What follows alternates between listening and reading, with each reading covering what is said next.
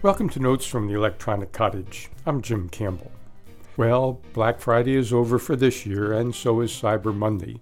But plenty of folks still have shopping to do, and it's a good bet that some of that shopping will involve purchasing tech devices of one sort or another, ranging from laptops to phones to video doorbell cameras to baby monitors to internet-connected refrigerators or toys or light bulbs to, well, pretty near anything. Given that fact, today we should perhaps be looking into some explanations of what a lot of these devices actually do and how to shop wisely for them.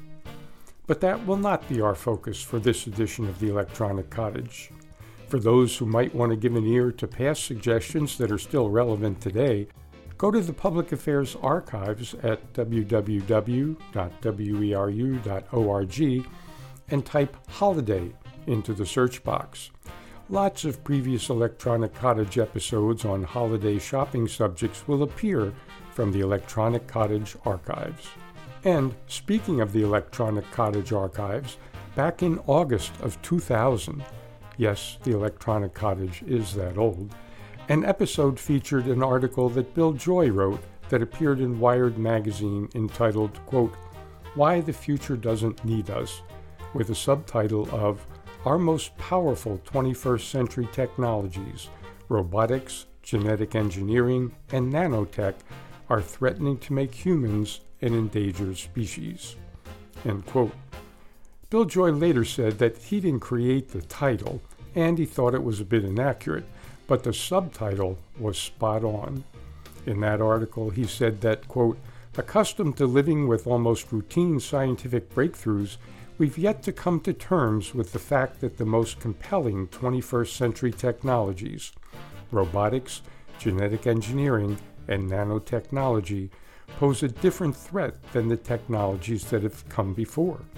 Specifically, robots, engineered organisms, and nanobots share a dangerous amplifying factor. They can self-replicate. A bomb is blown up only once, but one bot can become many and quickly get out of control." End quote.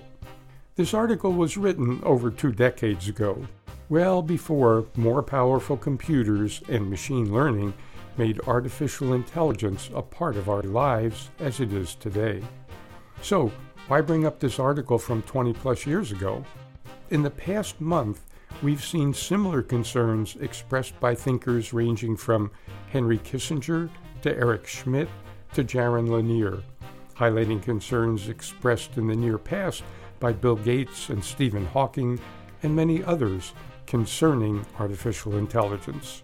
As in Bill Joy's case, it may be headline writers who've come up with attention-getting titles such as "Extinction is on the Table," or "How AI Could Accidentally Extinguish Humankind," or the more mundane "Why Artificial Intelligence is Now a Primary Concern for Henry Kissinger."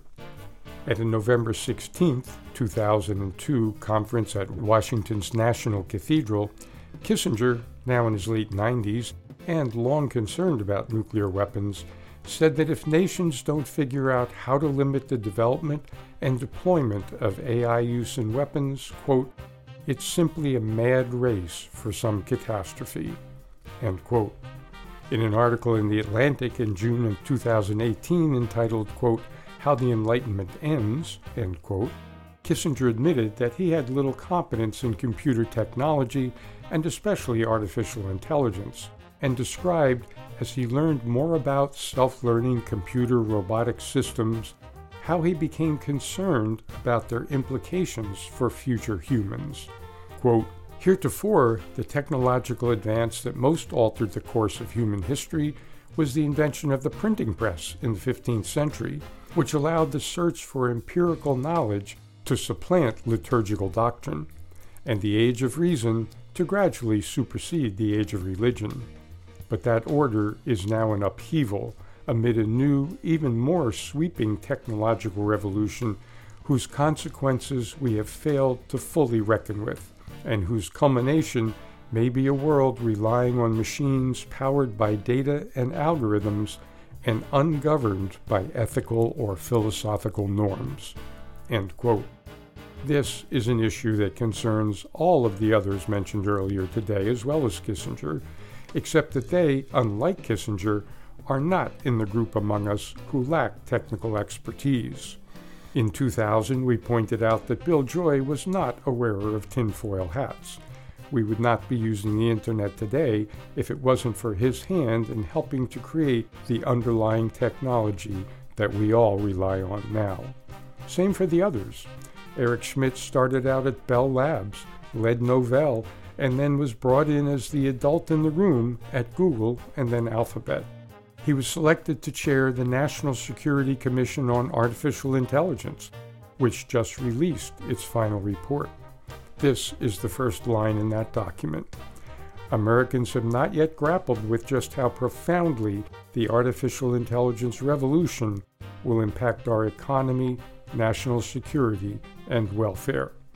End quote. Jaron Lanier is up to his ears in tech too. Have you heard the phrase virtual reality? He coined it, and then began making the tech that's making it possible today. Bill Gates, as most of us know, is tremendously rich. He got that way through tech. He started out as a college student writing and hacking code.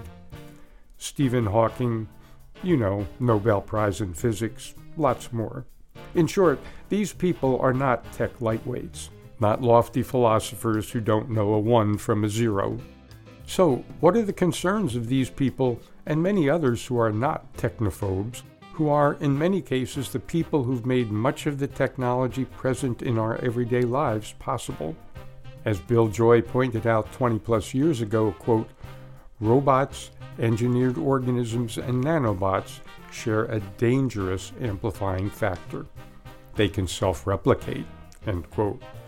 Add to that the ability to learn, to make decisions, to act without human supervision or intervention that's now possible through artificial intelligence, and, as Kissinger pointed out, quote, powered by data and algorithms and ungoverned by ethical or philosophical norms, end quote.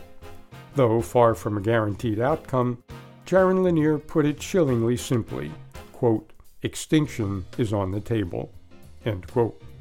Whatever one may think about any of these folks personally, they absolutely have credibility when it comes to tech, and listening to what they have to say is in all of our best interests. These short comments are a very high-level summary of some of their concerns. We'll put links on what they've had to say on the page for today's program at www.weru.org. Give them a look if you have the time. If you don't, we'll look at some of their concerns in more detail right here on future editions of Notes from the Electronic Cottage.